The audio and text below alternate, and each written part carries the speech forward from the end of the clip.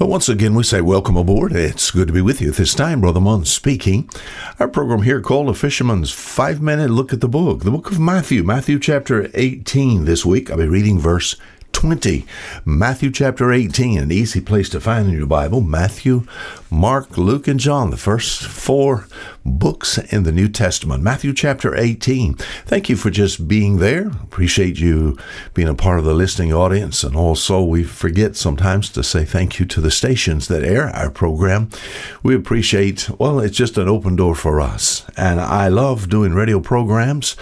I know I don't do as good a job as I would love to do, but here we try our best. And this week we're talking about maybe a subject that's a little deeper than the normal. Let's talk about meeting with God. What does it mean to meet with God?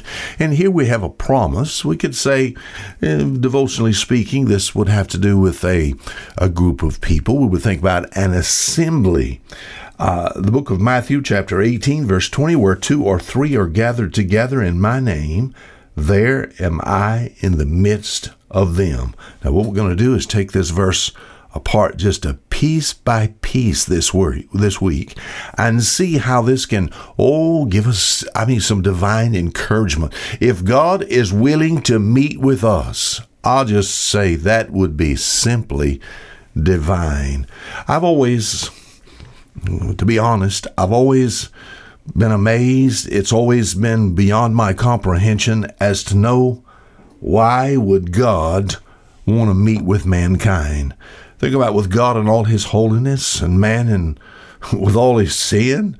Yet in this, I know is manifest the love of God, that God wants some association with his creation. So throughout the Old Testament, I enjoy reading the Old Testament, Genesis through Malachi, and I see there's many places literally where God met with his people. We think about Genesis 2 and 3. God met with Adam for fellowship. Genesis chapter 6, God met with Noah and told him to build a boat. Genesis chapter 12, God met with Abraham, told him to get out of his country and from his kinfolk unto a land that he would show him. Chapter 28, the book of Genesis, he confirmed this with Jacob, and God met him in a dream. Well, Exodus chapter 3, God met with Moses as far as the burning bush. Judges chapter 6, God met with Gideon. Remember, he told him, thou mighty man of valor.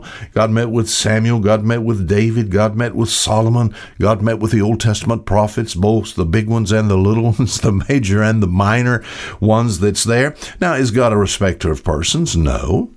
I believe as he met with people in the Old Testament, he could meet with us today. Now, I'm sure you understand the walk today is different. As we look at this dispensationally, we think about the walk with God today has to do, my friend, with the Holy Spirit, God's Spirit inside of you bearing witness with your spirit. I would love to be in an Old Testament situation where, the angel of the Lord appeared to me as he appeared to many in the Old Testament, which we think about could possibly be the pre-incarnate appearance of Jesus Christ, where actually God descended to this planet in the person of the angel of the Lord and actually literally face to face with God, God actually meeting with people literally. But I believe God wants to do that today. In the Old Testament, it began God meeting with people, and then within the context of what we're talking about, it probably has to do with an assembly, because where 2 or 3 are gathered together, as far as an assembly is concerned, in the Old Testament, God met with his people as far as the tabernacle was concerned. Remember in Exodus chapter 25, he met with them there at the mercy seat. And then in the book of Exodus chapter 29, he met with them there at the altar of burnt sacrifice. And then Exodus chapter 30, he met with them at the altar of burnt incense. And he said at these 3 places, there I will meet with thee.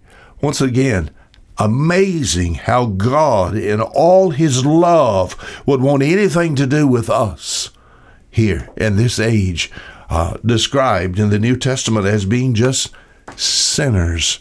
I'm glad to be a saved sinner today, and I'm glad to be able to be one that, yes, can spend time with God. Until tomorrow, Fisher Munn saying goodbye.